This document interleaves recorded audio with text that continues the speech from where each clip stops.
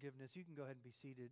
I always feel like I have to clarify one thing because this is something that the body of Christ, I think, has done a poor job of over the last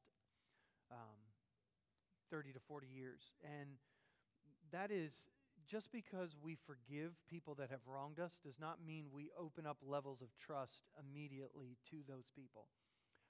There especially have been women who have been in abusive relationships in their lives and have been counseled by the body of Christ, by church leaders in our world today, to stay in those abusive relationships and offer forgiveness to their abuser. And I would totally agree with the fact that they need to offer forgiveness to their abusers, because that's different than staying in the relationship and continuing to be abused.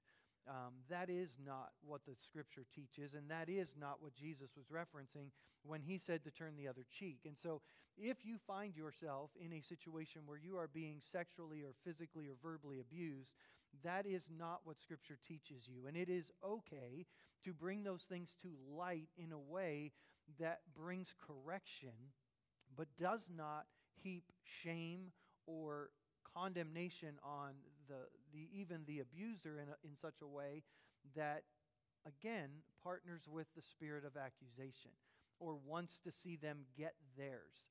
That's not what justice is all about. God's justice is about healing for the abused and the abuser. And last night, my family and I went to James Valley to watch the Sabina movie. And if you know the story about Sabina, her and her husband were Jewish, but they became Christian. But during the time when the Nazis ruled, they were persecuted for faith. They were arrested and beaten several times. But they were a part of rescuing Jews and saving Jews during the Nazi regime. But interestingly, after the Allied armies took over, they were actually a part of helping German Nazi soldiers escape from the places where they were hiding out. And so it's interesting, and I don't know what to do with that. Should there have been justice? I don't know. But the power of forgiveness and the power of being able to help our enemies in that way. And Sabina herself, her family was murdered by the Nazi soldiers. And so for her to help them, just a powerful story. And so if you attended and you didn't get a chance to pick up one of the World Watch List, this is the Voice of the Martyrs and Open Doors Ministry puts these booklets out. And it just helps you pray for the persecuted church around the world, for Open Doors. There are several copies of that available on the table in the back. Those are free if you just want to take them, if you want to read. There's one country for every week of the year that you can read and pray for and just help stand with the persecuted church around the world. So for today, we're going to put a pause on our series. We've been going through a series called The Life You've Always Wanted by John Ortberg, a book by John Ortberg, and we've based a series off of it. We've been talking about spiritual disciplines. This month, we've been talking about the discipline or the practice of confession, and I hope that we continue to practice that and walk that out. But every year, we take time to talk about where we are as a church. We call it our Vision Sunday, or a Sunday where we kind of look back or we look ahead at what God wants to do or what we feel like God wants to do in our lives. And today, I want to talk about where is Restoration Church? That's what I titled the message. Pretty simple title. Where is Restoration Church? And next Sunday night is our business meeting, and we'll cover some more specifics, some of the finances. We'll vote on 2 new deacons for the upcoming year, and I'll even share a little bit more detail than I'm going to share in this message today. But this is going to be a very different conversation than even I expected it to be as I started to prepare for today. Many of you have joined us over the last 3 years. You've come into this body, and Restoration Church is new to you. Many of you joined us either right before COVID or during COVID, and so much has changed and happened over the course of those couple of years that I wanted to step back and maybe share a little bit of the journey that got us where we are. And in that process, even talk about some of the core concepts that are Restoration Church and why in the world we use a table on our logo as a church, and what does that have to do with anything. And so I hope to be able to explain some of that to you. But I want to start the morning with a video that we put together back in October of 2020 when we officially changed the logo of our church to this table. We had changed our name to Restoration Church a few years prior, and this was a special day for us. And so Pastor John at the time put together this video, and I want us to watch it to kind of kick off this message today. So let's watch this video together. This film is a testimony of God's goodness over our church.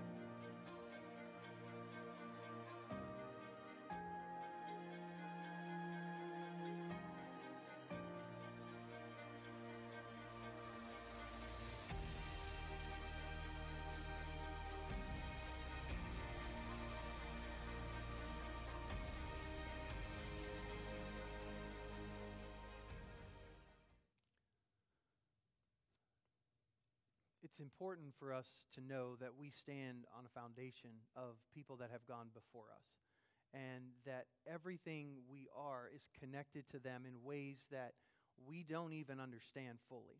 That's the way the kingdom of God operates. And I, for one, am grateful for the heritage and the past of Restoration Church and all that it has stood for. Restoration Church was founded back in November of 1933, and so this year we will be 89 years old. And the buildings and the names have changed multiple times. The programs have changed. As you saw in the video, there was a time when we had a bus ministry, and the children's and youth programs have changed from Royal Rangers and Missionettes to Awana to True Fire to Restoration Church Kids. We did a youth program called Rock House and Sunlight Ministry for Halloween Alternative, and then we changed to the Trunk or Treat, and we do Royal Family Kids Camp, and there have been choirs and singing Christmas trees and women's groups and men's groups and college ministries and missions program. But no program, building, location, or ministry is the mission of Restoration Church. The mission of Restoration Church is set by the Lord. Buildings and programs and locations are tools that we use to fulfill that ministry. And in your hand today, I put a packet of information that I'd love for you to read some other time than right now. But the first page is an article that was written in 2008 when we celebrated our 75th anniversary. One of our members, Virginia Hofer, wrote an article that kind of outlined the history of our church, and there's a little bit of that.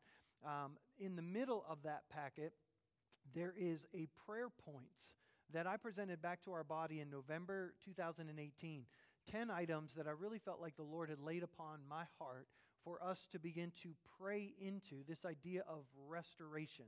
And I'll talk more about that as I go through the message today. And then the last page is a letter I wrote back in October of 2020 when we changed the logo of our church to a table. And it explains a little bit about why we made that change and where that came from. And I'll explain some of that as I go through the message today. Today is really going to be a lot of me sharing history. And so for some of you, this may be a reminder of where we've been, a reminder of things that God put on our hearts. Because as I prepared for this, I was reminded of things that I felt like God put on our hearts that we haven't really taken the step of faith that He's maybe asked us to take in some of those areas. And so for some of you, this may be totally brand new. If you love the history of our church and you want more information about the history of our church, I recommend our Restoration 101 class. It's a class, if you want to become a voting partner, that we require people to take. But it's just a class that gives you more information about our church.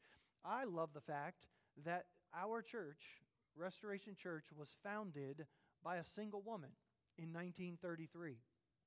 If you think it's difficult on women in ministry in the church today, let me tell you, it was a lot different back in 1933. And I love that this young, fiery evangelist lady had the gumption to start a church in 1933 in Huron, South Dakota, that continues to this day. I joined the story of Restoration Church back in 1998. Christy and I moved here. I became the youth pastor in June of that year, so this coming June we will have been here 24 years. We have, all of our children were born and raised in Huron, South Dakota. They know nothing else. This has been home for us all of that time. And quite honestly, it feels like home. And one reason I didn't want to share this video was because I just thought I would cry. And I was like not watching all of it backstage, but I'm trying to zone it out. So bear with me today. But in December of 1999, after 18 months after we got here, the lead pastor at that time resigned, and he went to Spring Valley, Minnesota to pastor a church, and he actually invited us to come. I've never publicly made that statement, but Steve and Lynette Cuno were like our closest friends for the 18 months that we were here, and I was super tempted to go with them because we loved them, and we were new in ministry, so we could start fresh somewhere else with them. That would have been great. But when we prayed into it, we really felt like the Lord wanted us to stay here. And the way the Assemblies of God works is a lead pastor comes in, and he gets to hire his staff. So I could stay on, but a lead pastor could come in and say, well, I don't really want to work with you, and so there's the door. And that would be how we do things, because we want there to be continuity. Most of the time, lead pastors that come in will keep staff, at least for the short term, and try to work with them. But if it doesn't work, generally they'll split and they'll go their separate ways. So we stayed here, and we waited for the new pastor. Well, for 6 months, I was the interim pastor. And then in June of 2000, I became the lead pastor. I did not want to be a lead pastor. I wanted to be a youth pastor. I wanted to work with teenagers. I felt I would be called to that all of my life, and that was what God wanted me to do. But as we prayed into it, and as we started to lead the church in that interim process, the church had asked us to consider taking that position. So we at one point then finally agreed that we felt like this was what God was doing. We felt like the church had known us. We'd already been here for 2 years, and there were no secrets. So it wasn't like we were trying out. They knew some of the problems and flaws in my personality, and they knew the warts, and I knew them. In fact, during the interim process, I had some difficult conversations with some members of the body that I thought maybe could do things a little bit better under a different pastor, thinking I was setting things up for the new guy. And I guarantee you, no one walked out of my office yelling at me. In fact, most people broke down and cried because they had no idea that what they were doing was being received in that way. It taught me something. It taught me that a lot of times when we get hurt by what someone else says or does, we kind of put up walls and we kind of assume they're doing it on purpose, and they may not have any idea what's being done. And yet, because we don't care enough to have the conversations, the difficult conversations, we never resolve those things. And they just carry on for years and years, and sometimes from church to church. And so I tried to become the type of pastor that would think outside the box, would have those types of conversations. People actually started thinking I enjoyed confrontation. I don't. I hate it. My body reacts the same ways yours does. I get anxiety. You shake. Your body temperature changes. You sweat. I don't enjoy confrontation, but I know it's necessary. And so I'm willing to do that. When the previous pastor was here, he had started talking about vision, thinking outside the box. And part of that vision was selling the church.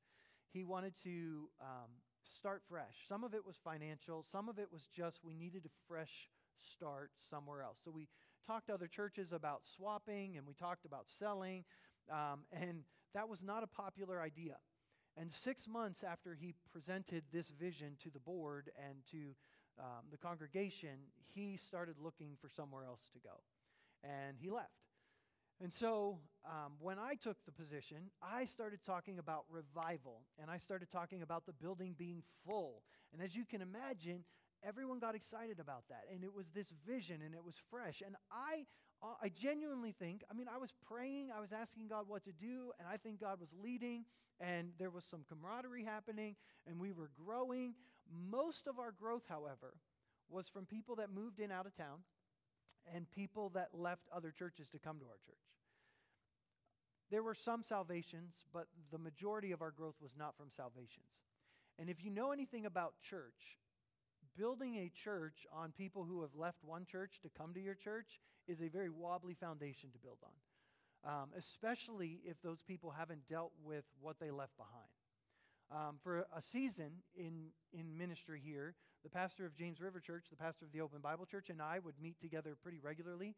And anytime someone would try to leave, because we were the 3 Pentecostal churches, anytime someone would leave one of our churches, we would, tell that person, I'm going to talk to the pastor, and I hope that you have dealt with whatever it is that you're leaving behind. Because I totally believe, and they did too, that there were seasons where you were maybe called to leave a church and go to another. But if you did, you ought to leave it right. And you ought to make sure that you walk away in good relationship with the other body of Christ. Because if you don't, it will come with you. And so we did that for years. And unfortunately, the pastors changed and things changed, and we don't do that so much anymore. But let's skip ahead to 2011. Some of you are like, whew, we got a lot of years to cover, Pastor. Keep moving. 2011, during this time, we had staff pastors. Brittany Bragg was one of our pastors for 5 years. She grew up in our youth ministry. She went on the mission field. She's still on the mission field today. Patience Linton was on staff with us for 7 years. If you know, Jason and Patience have been back and have spoke in the church, I think 2 times in the last 2 years here. And then they left to help with the church plant in Miami, and Pastor John and Heather moved in, and they were here for about 7 years as well. And so during the time, those 11 years, we had different staff pastors. But in 2011, the Assemblies of God started something called the Acts 2 Journey for church leaders. And the Acts 2 Journey was about churches being more intentional. I mean, as a church, it's not just have a worship service, sing some songs, have a kids ministry. It was doing things intentionally. Don't just do what every other church is doing. I mean, the Bible clearly calls us to make disciples. The Bible clearly calls us to gather together with other believers. The Bible calls us to pray. The Bible calls us to fellowship, which isn't having activities and events, but it's actually a mutual connection of our lives. And so the things that we do in our American culture, the buildings we build, the program structures, even having a lead pastor that we call pastor, even if they're not a pastor, if they're an evangelist or a teacher, we just call everyone pastor. I'm not saying they're wrong, but they're definitely cultural. And so when we start to look at what Scripture calls for, if what is cultural is getting in the way of what is biblical, then we have to let go of what's cultural to become more biblical. And so Acts 2 was all about making sure that we're being intentional and we're actually doing what Scripture says to do. And if you're having Sunday school to build disciples, but no disciples are being built, do something else that actually builds disciples. When Sunday school started, it was a great discipleship building tool. There's no doubt. There are people in church today that can remember they were discipled through Sunday school. But times change, seasons change, cultures change. And today, if you tell kids you're going to Sunday school, most of them will rebel. Nobody wants more school. And so you can call it something else. You can do something else.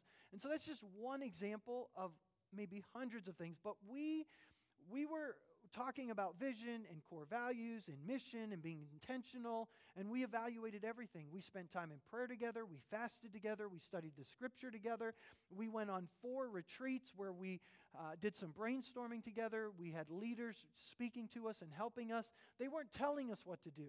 They were leading us to ask God what to do for our church and how to develop the type of church that was going to reach our community. And that 1-year journey actually developed into about 10 years where we continued to meet together. And one of the main questions that came out of these meetings was this question: if our church ceased to exist tomorrow, would anyone notice? If our church ceased to exist tomorrow, would anyone notice? And so that became a conversation that we had a lot. And what one part of understanding church during this time that I want to make sure we unpack a little bit today is the idea of the word church. Our Bibles translate this word church, which is really the Greek word ekklesia. And that word is literally the word assembly. Okay? Assembly. So in Matthew chapter 16, Jesus says this: upon this rock I will build my assembly, my ekklesia, and all the powers of hell will not conquer it. I will give you the keys of the kingdom of heaven. Whatever you forbid on earth will be forbidden in heaven, and whatever you permit on earth will be permitted in heaven. Now, if you've been a part of our body for any length of time, you know that I've taught on this before, and I'll cover it quickly here. But the word gospel for us, gospel is a word that's a very church word. You don't hear people using gospel out in the world much. But gospel back in the Bible days was not a church word. It was actually a political word. So when the Roman Empire took over the world, they would go from place to place, the new country that they took over, and they would go in presenting the gospel of the Roman Empire. It was the good news of the Roman Empire. They were there to convince you through the good news of the Roman Empire what the Roman Empire was going to do for you. It's not sad that we took over your country. There's this good news. We are going to give you this. We're going to give you running water. We're going to give you plumbing. We're going to give you all of these resources. And this is good news. This is the gospel of the Roman Empire, the empire of the Roman colony. Okay, so that's what. So when the gospel writers and when Jesus come along saying they're the good news of the kingdom of God, you see what they're doing? They're using common vernacular that everybody is aware of. Jesus is saying, I'm ushering in a new kingdom. Here's the good news of this kingdom. It's that language. So when Jesus uses this word church, assembly, ecclesia, he's not talking about a word they're unfamiliar with. The ecclesia of the Roman Empire would have been an assembly that was formed in each community. It would have been made up of men who were 18 years and older, and their job would be to come together to further the mission of the Roman Empire. That's what the assembly did. They were to spread the gospel, the good news of the Roman Empire. They were to establish Roman culture and ideology within each community. They would meet regularly in the public square to make policies, to elect people, to vote, to judge, to render decisions, to discuss issues.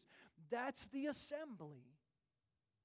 And sometimes there would be debate on issues and how this should work in this community and how it should work according to Roman law. And maybe there would be overlapping laws that they'd have to discuss. We talked about that even with the Jews. So when Jesus says this, where he's talking about forbidding or binding and loosing things in heaven and on earth, he's talking about his ecclesia, his community, doing this same thing, bringing this culture of the kingdom, this ideology of the kingdom everywhere they go. It wasn't about having a building that we meet in so we can encourage each other and go out and live our lives. It was about a body of people, an ideology being released everywhere people went. And you didn't have to meet in the same location. In fact, for years they didn't have structures that they met in. They did not meet in the synagogues. Christians and Jews didn't always get along. They met wherever they could meet. They met in open spaces, and those were their gatherings. They met in people's homes because they wanted to spread the ideology of the kingdom of God, the gospel of the kingdom. That's the context that Jesus did. And this idea of binding and loosing was having conversations together within the body of Christ to see how this works. Okay, the kingdom of God says this and it says this. How do those two things go together? It seems like they're contradictory. How do we live these things out? And they would work together to bind and loose the commands of Scripture so they would live out the kingdom of God in their daily lives. That's what Jesus is talking about. Christopher Wright, in his The Mission of God, writes this. It's not so much of a case that God has a mission for his church in the world, but that God has a church for his mission in the world. Mission was not made for the church was made for mission. God's mission. From the beginning, God has had a mission through Adam, through Abraham, to have this kingdom of priests, this assembly, if you will. And sometimes what we do culturally puts it in a box that God never intended it to be in. And our job is to make sure that we stay true to his intent for his church, his assembly. Part of the problem is we use the word church in a lot of different ways. We do use the word church to refer to the group of people that make up the church. But we also go to church. And by that we mean a building, or by that we mean a worship service, church. And so we could mean a denomination, we could mean a set of programs, and some people think, well, it doesn't really matter what we use. I think it does matter because it's given us a faulty mindset. I grew up knowing that when you went to church, the church building, that was the house of God. And you had to act a certain way in the house of God. You didn't behave inappropriately inside the worship center or the sanctuary, the house of God. Can I tell you what the Scripture calls the house of God? The temple. Synagogues were never referred to as the house of God. The temple was the only house of God because that's where God's presence dwelt. So, New Testament, where's the house of God? You and me. And if you act different in a worship center than you do anywhere else, you're taking the house of God everywhere you go. And yet we've raised a generation that behaved one way in a building and another way out there. Does that mean we shouldn't have buildings? No, we can have buildings as long as we make sure we're teaching people they're the house of God. Together we are the house of God. That's what the Scripture teaches. And so wherever the house of God is, God is. He's at your workplace. And so if you wouldn't say it in this room or you wouldn't say it in the sanctuary you grew up in, don't say it anywhere. Because you're the house of God. That's some good stuff. As a result, we've had an overemphasis on events and structures and programs, and these things can be very beneficial, but it loses the kingdom mindset because church then becomes about coming together and having Bible studies together and fellowship meals together, and we have less and less interaction with the people we're actually supposed to be bringing into the kingdom.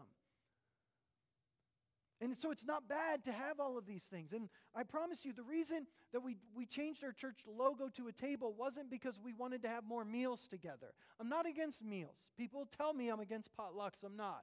As long as everybody brings a good dish, I'm not. It's got to be gluten-free, dairy-free. Just kidding. But I'm not against meals, but I've sat at a lot of those potluck meals with people, and the conversation quickly turns to the jerks I work with or the chaos that's happening in our world and the demeaning conversation that happens around that table. Tell me how that's fellowship.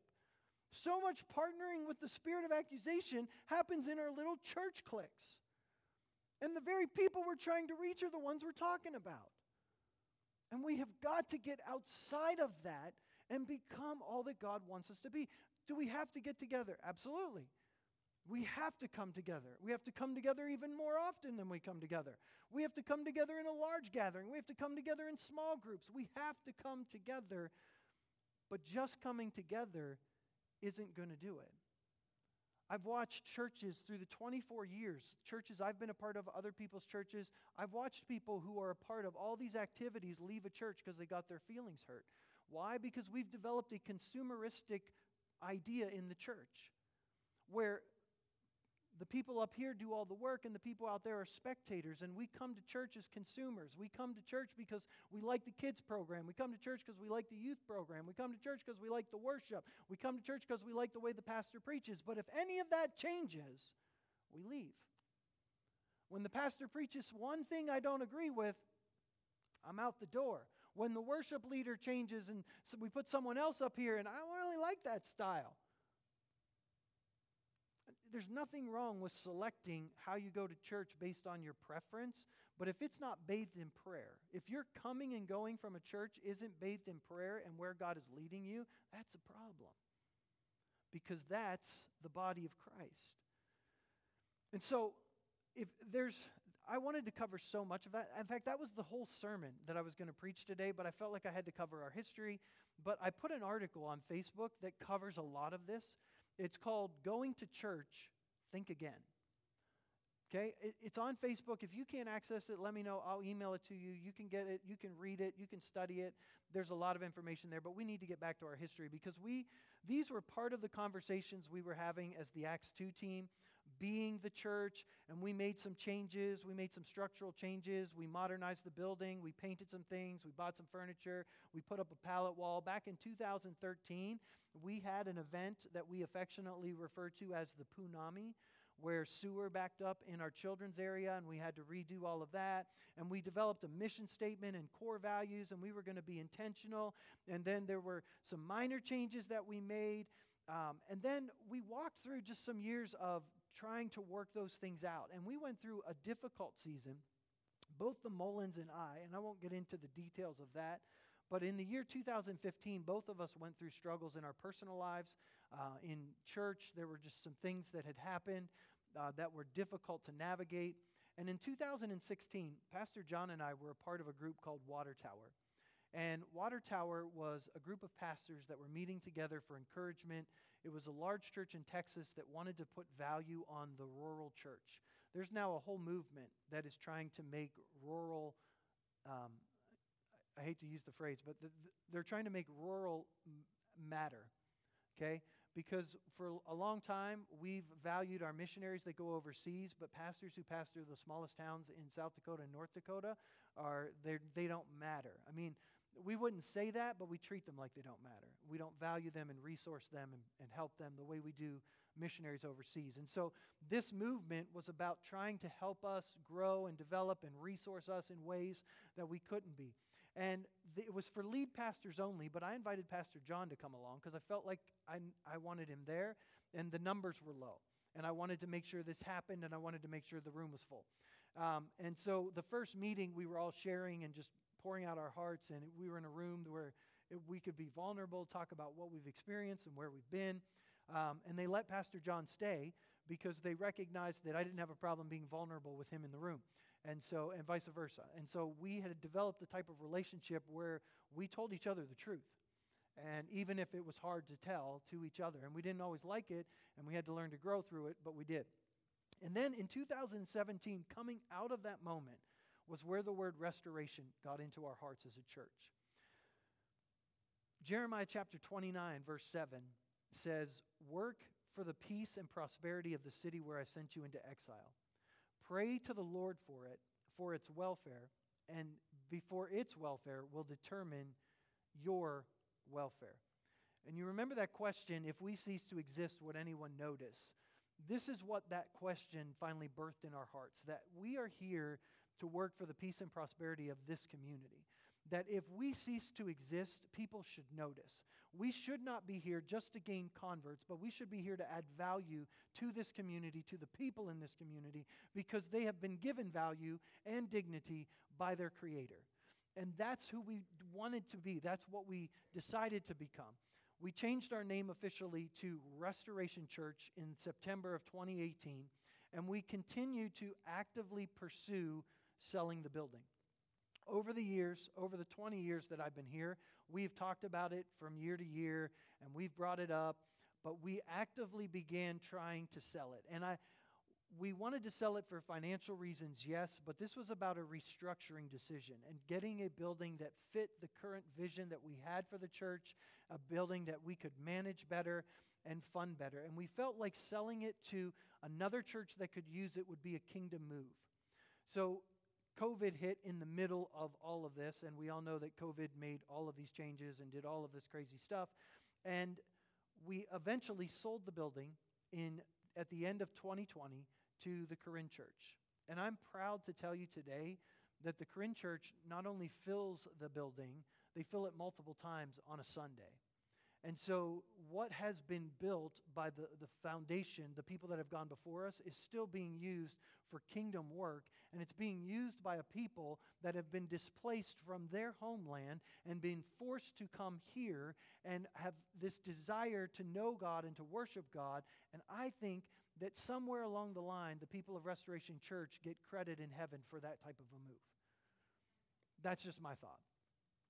But we felt that the Lord was calling us to move to the downtown area, to be a part of downtown. We didn't know what that looked like. There was a building at 208 Dakota Avenue South that we prayed into that we didn't ever move into. And there was a time as I was praying it downtown and circling the building that I felt like the Lord said, what if I never answer this prayer and you never move into that property? You're going to look like a fool. Now, either that was the Lord or that was the devil. I don't know. But I said, you know what? There's been so much growth in my life. There's been so much growth in our church that as we've been pursuing this, it's not just about this location. I think you're doing something bigger. Well, we never moved into that building, but we are at 208, 280. Maybe we just got our wires crossed. I don't know. Renting office space as a church, as we rent this space. And I do believe that one day we will own property again. In the meantime, we're renting adequate space to serve us as a church body. There is more than enough room in this area to meet for services. There's more than enough space in that downtown location to utilize it for what God's called us to do. Now, why would God call us to be a part of downtown is beyond me. I'm still trying to figure that out myself. But here's what I know. In 2018, God put that on our hearts. We presented it to the church body. And 2 months later, 70 of our city leaders met together and talked about the greatest needs of our city. And in September of 2018, they released a study that presented the top 4 needs of our community. The top 2 being adequate housing, and the second one being a restoration of the downtown area. Now, I don't know about you, but it felt like a confirmation in my heart that something God had put in our heart to do, along with working for the peace and prosperity of the city, when the city comes along and says, hey, let's do it. And last year, when we did our trunk or treat downtown and brought together the downtown businesses and businesses from around the community, and they blocked off Dakota, which is something they hadn't done in many years, to be able to have this trunk or treat and have over 1,000 children show up at that, I feel like we're walking in what God has called us to do, but I also feel like we're not taking full advantage of the property that we're renting and the calling that God's put on our hearts. And so there are going to be some things that we roll out in the year ahead. I'm not even sure of all that they are yet, but we are going to utilize the property that we're renting, and we're going to fulfill what we think is God's mission for us, to work for the peace and prosperity of our city and to be a part of that downtown community, whatever that looks like.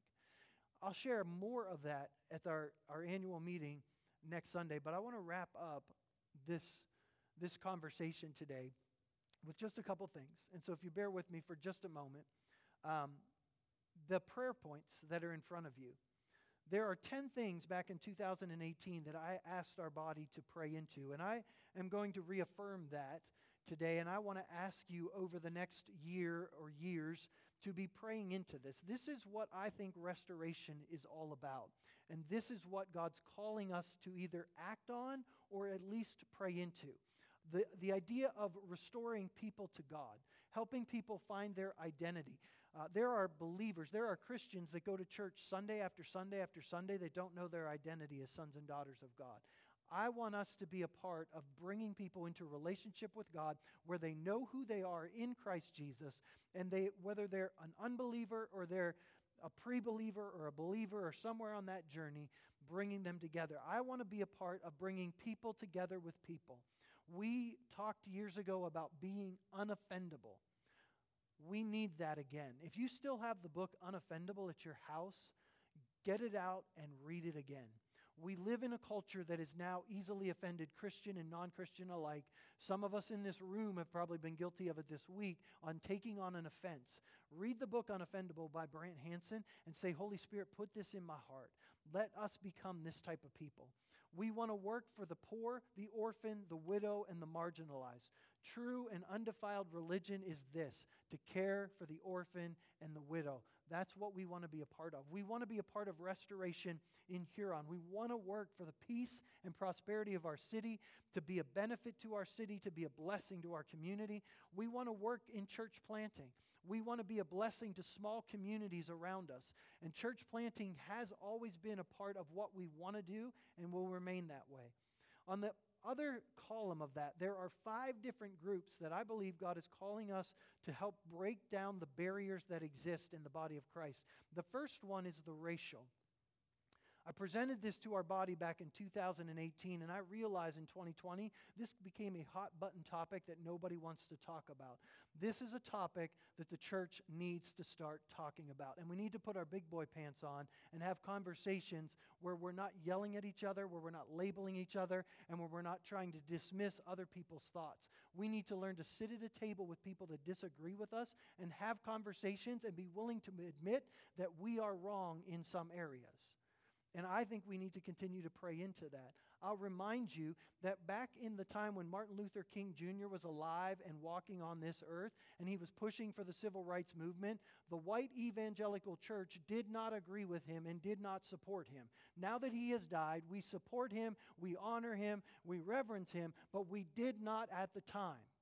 And so don't close your ears to some of the things that our black brothers and sisters in Christ are saying in this moment.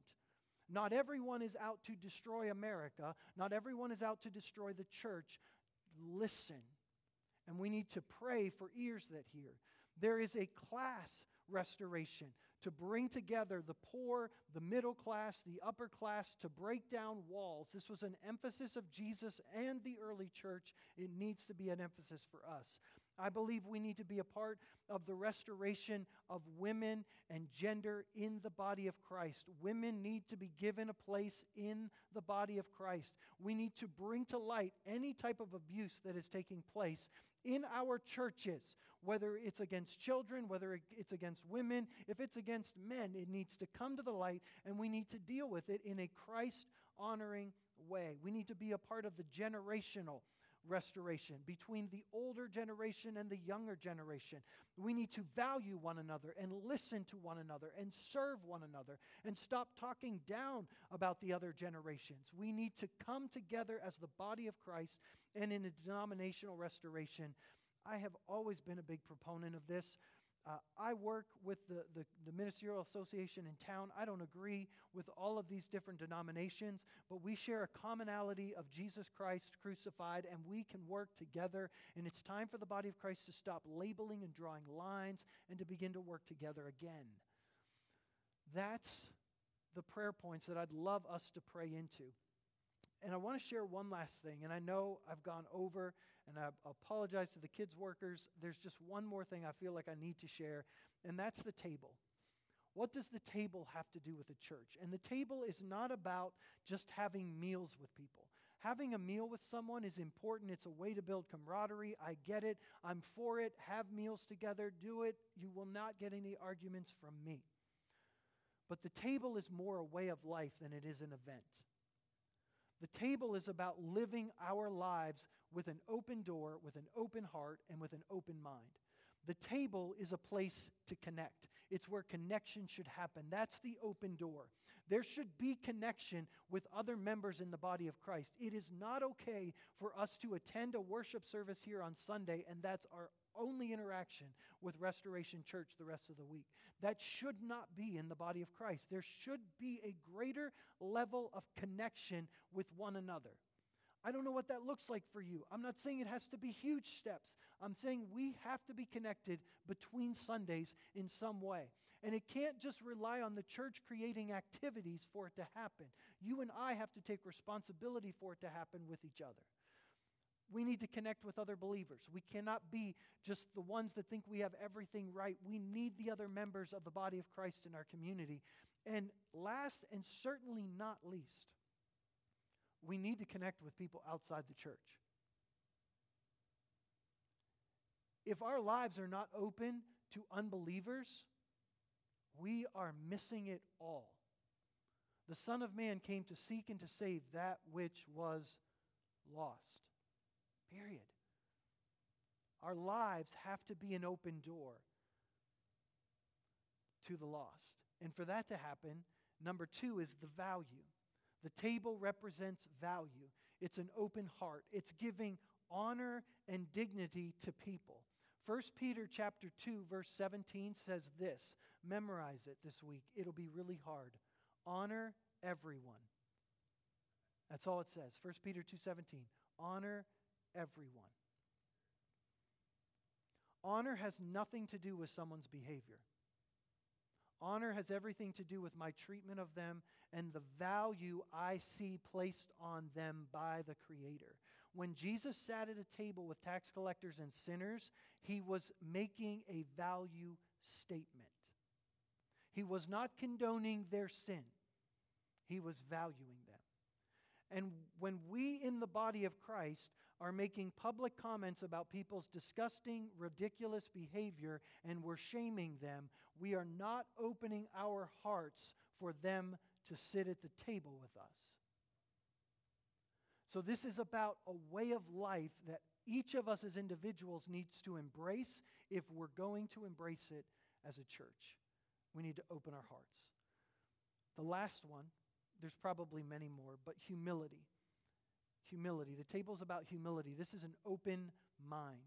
We need to come to the table and be willing to listen, to learn, and to grow from one another. We need to listen to understand one another, not listen to respond to one another or correct one another. I'm not talking about compromising truth, but I'm talking about learning from other denominations, learning from other people that see the Word of God, the kingdom of God differently than I have, because we need them in our lives. No church has a corner on the market of truth. None of us do not need the others. We need the rest of the body of Christ to help us see what we could do better, to grow in some of the areas that we are the weakest. I believe the fullest picture we can have of the body of Christ is sitting at a table with people we disagree with. And you don't even have to learn to agree to stay at the table with them. But you do have to learn to be humble, to value them, and to want to connect with them. That's what the table represents for us. And that's why it's on our logo. When people ask you, there you go. Why do you have a table? It's about connection, it's about honor and value, and it's about, what did I say? See, you were listening. Praise the Lord. I want to share one last scripture verse with you. Proverbs chapter 16, verse 9. Listen to this. We can make our plans, but the Lord determines our steps. Here's what I think. I think if you're in this room today, I think if you're watching online, that God brought you here. He's brought you here. And you're here for a reason. You need the people in this body in order to grow, and we need you in order to grow. When you're watching online, the same holds true for you. And if you're online because you cannot be in this room, you've got to help us find a way that we can connect to you and you can connect to us, so because you are just as much a part of this body as every person sitting in this room today. If you're watching online and you can be in this room, we need you to be here. You need to come. You need to connect again to the body of Christ and be with us as we worship together. But it moves beyond this room. I don't know what the future of Restoration Church holds. In fact, today looks a whole lot different than I would have guessed 2 years ago. But here's what I believe. We're on a journey. We're on a journey together. God is showing us the way to go. He's with us, and He will always be with us if we keep our hearts humble before Him and listen. He'll tell us what to do. And so I invite you to be a part of that journey with us. And so, Father, I just say thank you today again for the ways that you've treated us. God, the ways that you have brought us into fellowship with one another through the death of your Son. God, I pray for every member of Restoration Church, those that are in the room now, those that are watching online, those that aren't here today, but those that will hear this message at a later time. God, I pray that you would help us to be a people of connection, that you'd help us to be a people of value, and that you'd help us to be a people of humility, that the table way of life would begin to be something that we don't just do in this room on Sunday, but God, that we take it with us everywhere the house of God goes. God, that we connect with each other better, that we connect with other members of the body of Christ better, that we connect with those outside the body of Christ, that we value our enemies, that we value those we disagree with, that we value with those that are covered with shame right now, and that they would find a welcome place at our table, that they would find an open heart in conversation with us. And God, I pray for a greater level of humility in every one of our lives, to recognize that for every flaw that I see in someone around me, there's at least one equal flaw in my own life. And I need them just as much as they need me. That we would learn and grow from one another, that we would be quick to listen and slow to speak. Father, help us to be the church that you've called us to be, promoting the gospel of Jesus Christ, His kingdom, everywhere we go. God, give grace to each of us today to retain what we need to retain for our lives today. Help us to walk it out, I pray. In Jesus' name, amen. Amen. If you didn't get a copy of the packet that I referred to, there will be copies available as you leave today. Copies of the annual report for those of you that want those are in the back as well. Thank you guys for sticking with me. I know I went a little over today. Promise to be better next week. God bless you as you go.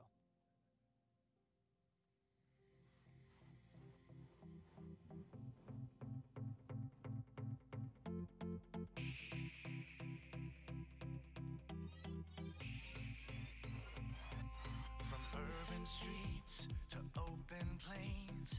We are under one name. No one is lost or goes unseen, 'cause we're